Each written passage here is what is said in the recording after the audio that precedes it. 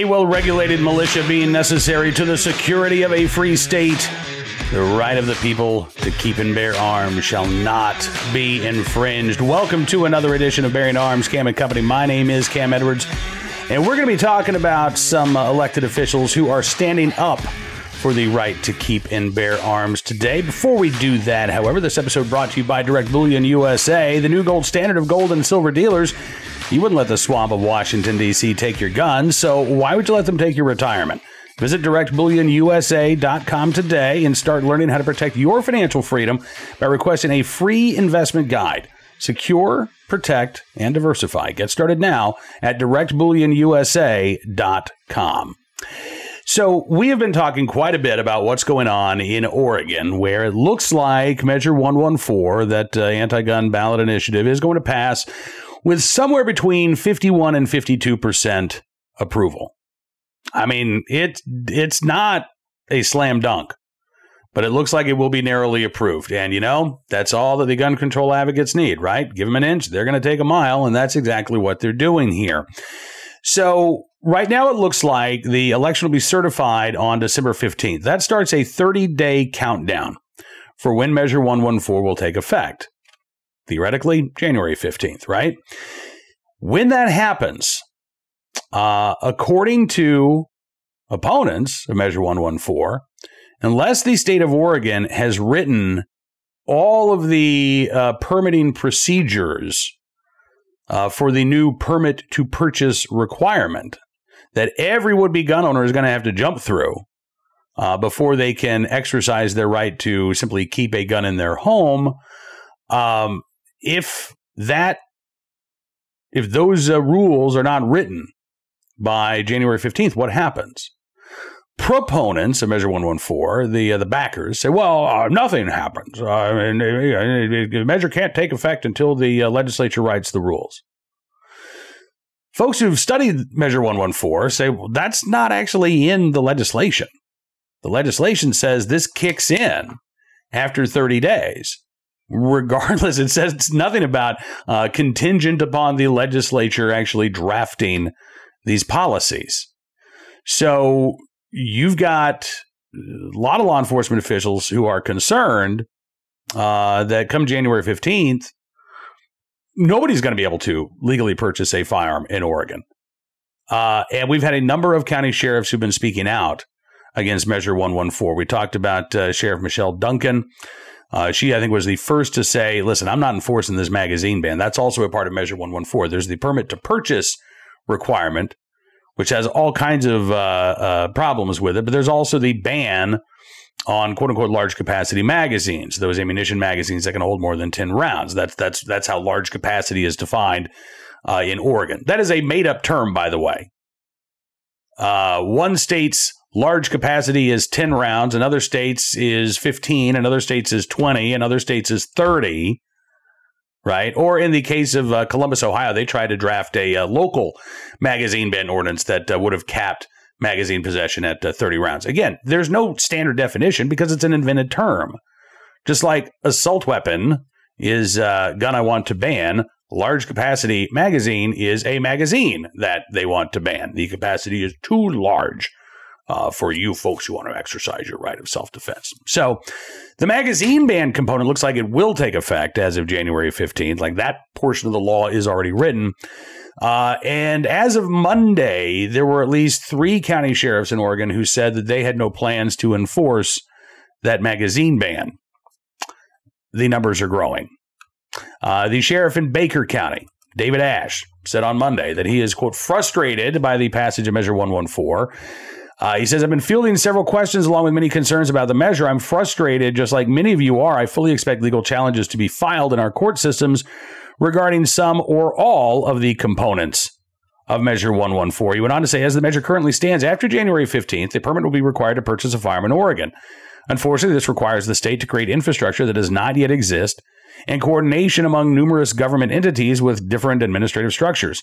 In spite of these obstacles, the Baker County Sheriff's Office is working in collaboration with fellow law enforcement agencies to include the Baker City Police Department to ensure that people have the ability to obtain a permit to purchase firearms. When it comes to the magazine ban, Ashe said, quote, the Baker County Sheriff's Office will not focus investigations on magazine capacity issues. In other words, we're not going to go out and proactively look for violations, but he's not saying that he wouldn't charge somebody if he found them to be in possession of a, let's say, 17-round magazine, which under the provisions of Measure 114, and this is really confusing, this is going to ensnare a lot of people. There's I won't call it a loophole, but there is an asterisk with the gun ban. So if you possess 10-plus round magazines, under Measure 114, you are supposed to destroy them, permanently modify them, get rid of them somehow, get them out of the state, right? Or you can just keep them. But you can only take them to a range or have them in your home. I know, right? So again, what good is this going to do? What violent criminal is going to be dissuaded from committing a violent crime because of this awkwardly written magazine ban? It's absurd. But again, I really fear like it's going to entrap people because there are going to be people who say, wait a second, I thought we just had to turn them in. And that is what gun control advocates really want you to do, right? They want you to get rid of them. But again, if you keep them, what happens when you're on your way to or from the range? You get pulled over. You going to get in trouble? What if you're driving around and you say, I'm just going to the range? Are you going to get in trouble? Again, from a pragmatic perspective, this magazine ban has an awful lot of problems. And I'm glad to see that sheriffs like Sheriff Ashe are speaking out. I will say that there have been other sheriffs who have been far more vocal in their opposition, much less diplomatic in the language that they have used. Union County Sheriff Cody Bowen says that Measure 114 is, quote, an infringement on our constitutional rights and will not be enforced by my office. Yeah. He said the measure will only harm law-abiding gun owners and will result in wasted time with additional redundant background checks. With no funding from the state to provide additional payroll costs, this will ultimately sacrifice patrol and deputy presence in our community. Another attempt at defunding our police at its finest. To the people who chime in with me picking and choosing which laws I want to enforce or not enforce, hear this, he says. When it comes to our constitutional rights, I will fight to the death to defend them, no matter what crazy law comes out of Salem. I'd vote for Sheriff Bowen. I don't know about you, but yeah, I'd do it. And I'm glad that the sheriff talks about some of the other problems here. Look, there are plenty of constitutional concerns with Measure 114, as we have outlined. And I have said repeatedly since the election, and when it became pretty evident that Measure 114 is going to squeak by with approval, I think there's going to be a lot of buyer's remorse on the part of voters here. They were told this was just going to be something simple. This was going to be something effective. This was going to be something life-saving. And by the way, it wouldn't hurt them at all, right? As non-gun owners, how on earth is this going to impact them? So I think you had a lot of Oregonians who were not gun owners, who are proud progressives, who felt like they were doing the right thing here. And they're not aware of the unintended consequences, but they're about to find out because there is going to be a shortfall for many law enforcement agencies. According to the state's own financial impact estimates, they say that the new fees associated with Measure 114 are going to bring in about $19 million. They say that the cost of administering Measure 114 in the first year is going to be about $50 million. Yeah. And after that, while the cost to administer the program goes down slightly, the revenue doesn't go up. So they're anticipating somewhere between $20 and $30 million shortfalls. Now, again, these are the government's estimates. Would it surprise you if those turn out to be lowball estimates and the funding gap is actually a lot larger? Wouldn't surprise me at all. But according to the government's own estimates, we're looking at a $30 million shortfall that's going to have to be plugged, again, by local law enforcement. Now, counties and states, they don't run deficit spending. It's not like Congress. They've got to be able to live within their means. And so when you put all of these additional administrative costs on sheriff's agencies and police departments, what will happen? Well, as Cody Bowen, the sheriff there in Union County, described, there will be sacrifices to patrols. There'll be fewer deputies on the streets.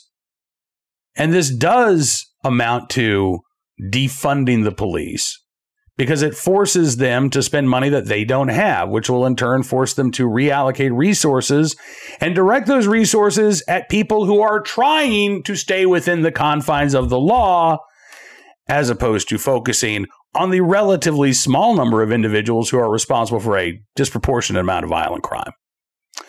So even if you're not a gun owner in Oregon, and you thought, well, I'm going to vote for this and it's going to save lives and it's going to do good things, it's not. This isn't going to save any lives. The magazine ban is going to be completely ineffective. Violent criminals aren't going to go get a permit to purchase a firearm anyway. They're just going to illegally acquire them. These are laws aimed squarely at legal gun owners. But the impact will be felt by all Oregonians, even those who don't own a gun. So those Oregon residents who thought that they were voting for public safety with Measure 114, no. They're voting to make Oregon a less safe place, unfortunately. Now, I do anticipate that we're going to see more sheriffs speak out, but I also do think it's important to note that the legislature has a role to play here. And this is where it could get really interesting. Multnomah County, right now about 74% of voters in Multnomah County, that's Portland, approved Measure 114. A couple of the collar counties surrounding Multnomah County also went for Measure 114. You look at most of the counties in the state, though, in opposition was running high, 70, 80, maybe even 85% disapproval. So this is not a bipartisan ballot measure. And Democrats in Salem should not expect a lot of help from Republicans to try to make this bad measure better. Again, the only way to do that is really to overturn this thing. But going back to Multnomah County, 74% approval, 26% disapproval. Some of those 26% weren't conservatives. They were progressives. And I think we're about to see the progressive argument against Measure 114 take place to some degree in the state legislature. Now, I expect that the establishmentarian Democrats are going to win out here.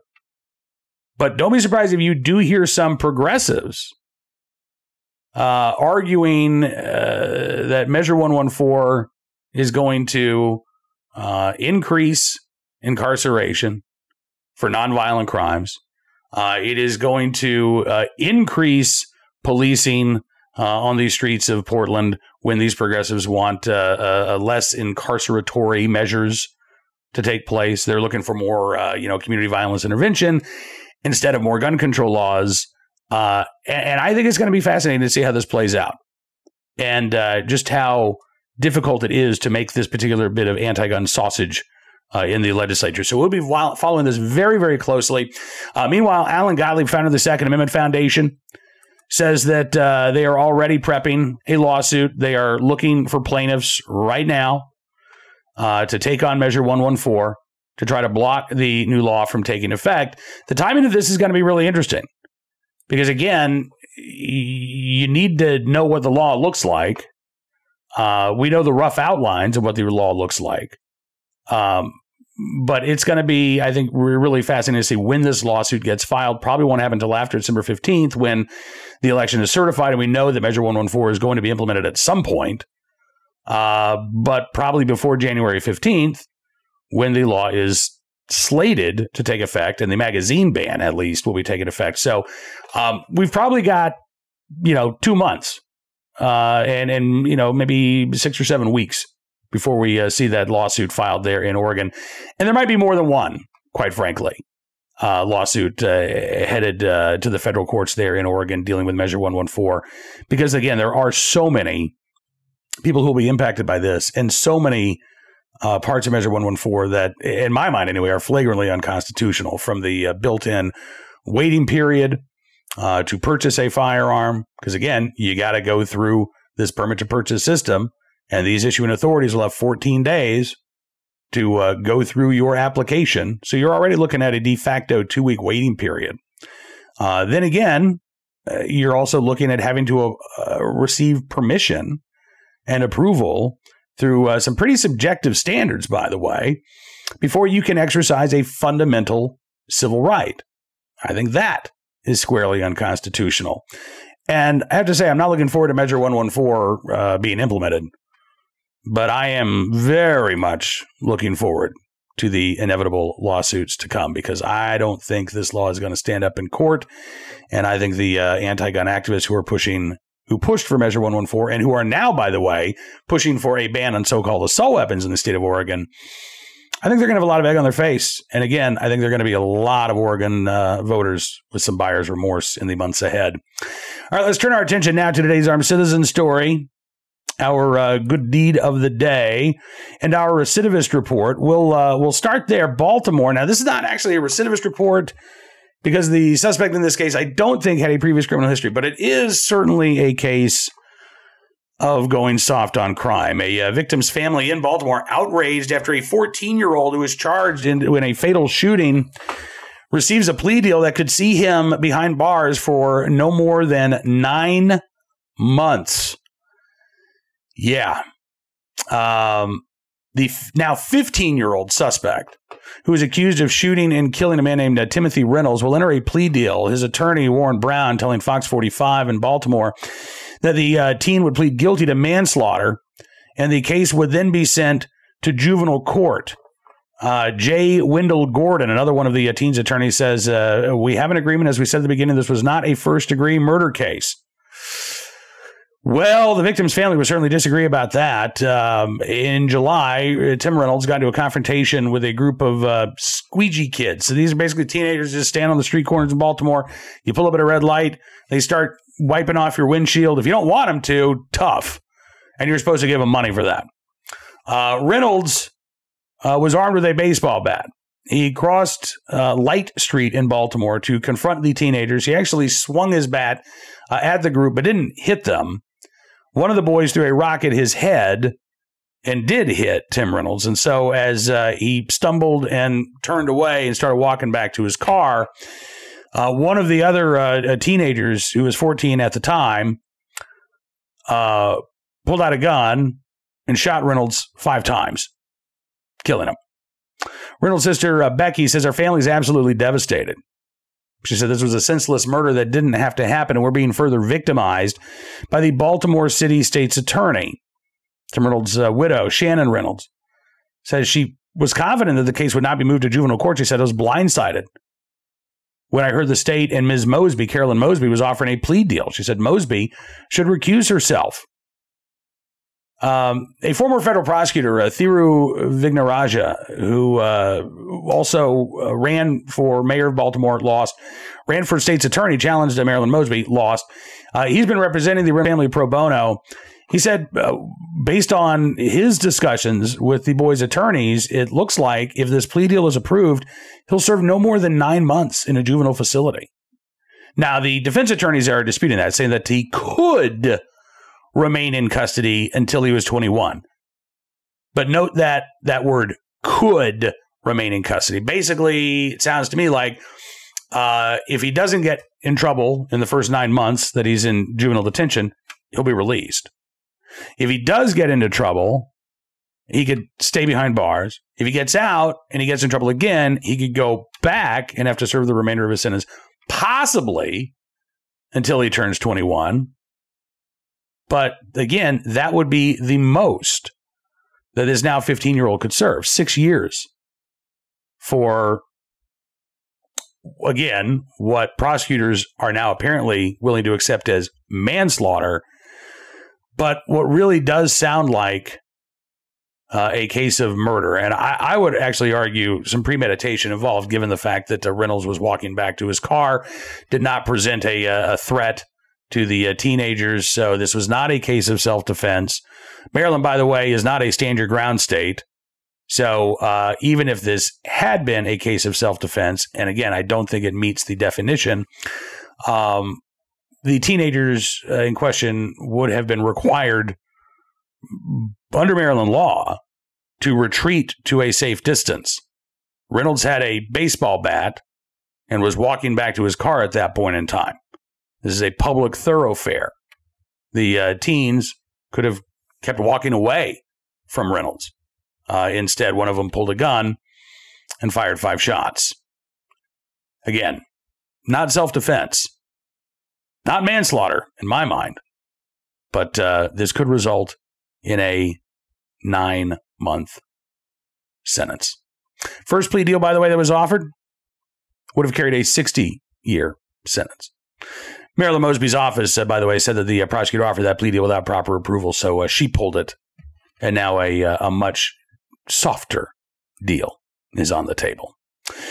Today's armed citizen story from Seattle, Washington, where a woman was able to escape what was described as a vicious pimp in Seattle with the help of an armed rideshare driver. Yeah, the 20-year-old woman apparently had been taken from California to Seattle. She was trafficked, taken to Seattle to perform sex acts for money, according to prosecutors. She first tried to escape her pimp, described as 30-year-old Winston Burt, uses the street name Dice Capone. Anyway, the victim first tried to escape Burt by jumping nearly naked from a third-story window. She finally succeeded after running from his car and sitting topless on a highway until a rideshare driver helped her. The woman was taken to a hospital with injuries including black eyes, broken ribs, a broken leg, spinal injuries.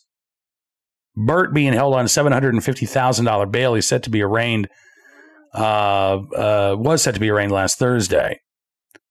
The deputy prosecutor, Benjamin Gaughan, said in charging papers the defendant leads a sex trafficking enterprise that has operated in at least 3 U.S. states involving multiple victims who've been exploited, harmed, and maimed by the defendant's violent and coercive actions. H.A., the victim in this case, told police that she had been, quote, working for Burt for about 4 months in California and Arizona, as well as Seattle. But when she tried to leave, he started beating her. She wanted to get out. She was done, and he wouldn't let her, according to her statement. He attacked the other woman as well, identified by her initials ST, in the rental home where they were living, kicking and pistol whipping the woman until her eyes swelled shut. And he forced the other woman to participate in the attack as well. On November the 2nd, he similarly beat and pistol whipped H.A. after she said that she wanted to leave. He split her lip open so badly it appeared to be hanging off of her face, she told police. For 3 days afterwards, she was trapped inside that rental home. No phone, no money, nowhere to go, in extreme pain with, pretty serious injuries. And then that Saturday night, Burt allegedly began punching her again, ordered her to take off the clothes that he had given her. In her underwear, she tried to escape out the front door, but he then picked her up and slammed her to the ground. She ran upstairs with Burt chasing her. She jumped from that third-story window, landed on the ground, managed to get into the street, flagged down a car with 2 women inside. And as she was speaking to them, the other young women came outside of the home, and they told the ladies in the car that this victim was, quote, off her medication. She was having an episode, and that should be okay. The others then forced the victim into Burt's white Mercedes, telling the women who had stopped to help that they were taking her to a hospital. Instead, they drove to a nearby motel where H.A. had previously been trafficked. Burt allegedly sent the other women into the motel. H.A. remained in the vehicle, still only in her underwear. He said that he would let her leave, according to the statement she gave to police, but first he was going to knock all of her teeth out. She managed to escape from the car. She ran across a 6-lane highway, desperate for help. Several motorists called 911, but nobody stopped. And so she sat down on the highway. Prosecutor said that she felt safer in the middle of a busy highway, practically naked at night, than being within arm's reach of the defendant. The rideshare driver, whose name we don't know, was the first driver to stop. And he told H.A., get in the van. I'll help you out. Burt pursued them, shooting at the rideshare driver's van. The rideshare driver, however, was also armed and fired back over several blocks until he was able to get on Interstate 5 He's on the phone with police at this point. He's able to meet police at a gas station. The van's windshield struck several times, but thankfully the driver and the victim were uninjured. Police arrested Burt as he was leaving the rental home with the other women. He's now facing charges that include human trafficking, promoting prostitution, assault, drive-by shooting, and additional charges are likely. Prosecutors say they're also concerned about witness tampering. According to prosecutors, Burt has already been reaching out to the victim in an attempt to learn her location and persuade her to return. Now, I don't know what's going to happen here with the criminal charges against Burt, but I do know that this woman is very lucky that she ran across an armed citizen who was able to protect her and take her away from that violent situation that she was in. And I also know that rideshare driver is likely to lose his job because of it. Because both Lyft and Uber prohibit drivers, even those with concealed carry licenses, from carrying in their own vehicles while they're on the clock. Can't do it. Doesn't matter if you are the victim of an armed robbery yourself and you use your firearm to defend yourself. Doesn't matter if you save a woman from sex trafficking on the side of a busy highway. As long as you have your firearm with you when you're working, you're not allowed to drive for Uber or Lyft anymore. And so it is very likely that this rideshare driver saved a life and lost their job because of it. We will try to bring you more details of this situation as they become available. Again, without knowing the rideshare driver's name or even what company he worked for, it's impossible to know whether or not he's still employed. But again, if the company finds out, whether it's Uber or Lyft, they're going to give him the boot. Today's good deed of the day from Hawaii, where a U.S. Marine honored for his life-saving actions back in September. This was Labor Day, and Corporal Robert Farmer, you see him there on your screen. He was spending his Labor Day at the China Walls Cliffs on Oahu when he saw a big wave sweep a woman off the side of a cliff. Farmer said, I thought she was stuck on the rocks at the base of the cliff, but she wasn't there. And when I spotted her stuck on the coral, I thought to myself, all right, I need to get there. There was a large swell. The conditions were rough, but I had to help, so I jumped. Farmer swam through the strong current to reach the woman, was able to pull her to the base of the cliff, and with the help of a surfer, they were able to carry the woman to the top of a nearby hillside. Where another Marine, Lance Corporal Elizabeth Previtt, stepped in to administer first aid. Farmer worked with paramedics to check the woman he had saved, didn't have any serious injuries. The woman did survive. Corporal Farmer says that as an experienced whitewater kayaker, he knows what it's like to be trapped in those strong currents. He said, I've been there before. I know how scary it is. I've been there when others have helped me. I've been there when I had to help myself. Having someone by your side makes the situation 100 times more bearable. It gives you a little bit of hope and assurance. A couple of days ago, back on November the 2nd, Colonel Jonathan Sims presented Corporal Farmer with the Navy and Marine Corps Medal, which is awarded to Marines and sailors who demonstrate heroism while not in combat with an enemy. Service members can earn the medal only by risking their own lives. And Colonel Jonathan Sims said in a release that, quote, we're all very proud of Corporal Farmer, put himself in harm's way and saved a life that otherwise would have been lost. His actions were consistent with our core values and embody the exact behavior we've come to expect from our Marines. So, Corporal Robert Farmer, stationed at Marine Corps Base Hawaii, in the right place, at the right time, willing and able to do the right thing. And we thank you, sir, for your very, very good deed. Now, that is unfortunately all the time we've got for you on this edition of Bearing Arms Cam & Company. I want to thank you for being a part of the program as always, and we will be back here tomorrow with even more of the latest Second Amendment news and information. In fact, we'll be talking with Dan Schmutter attorney in New Jersey who does a lot of work with the Association of New Jersey Rifle and Pistol Clubs.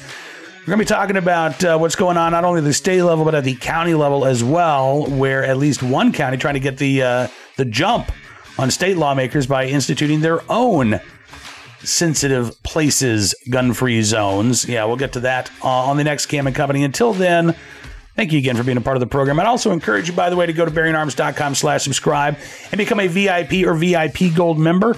Not only will you be supporting the independent pro-Second Amendment journalism we do at Bearing Arms, but we're going to say thank you by giving you exclusive news stories and analysis you won't find anywhere else, because your support does matter and it really does make a difference. Until then, be well, be safe, and be free.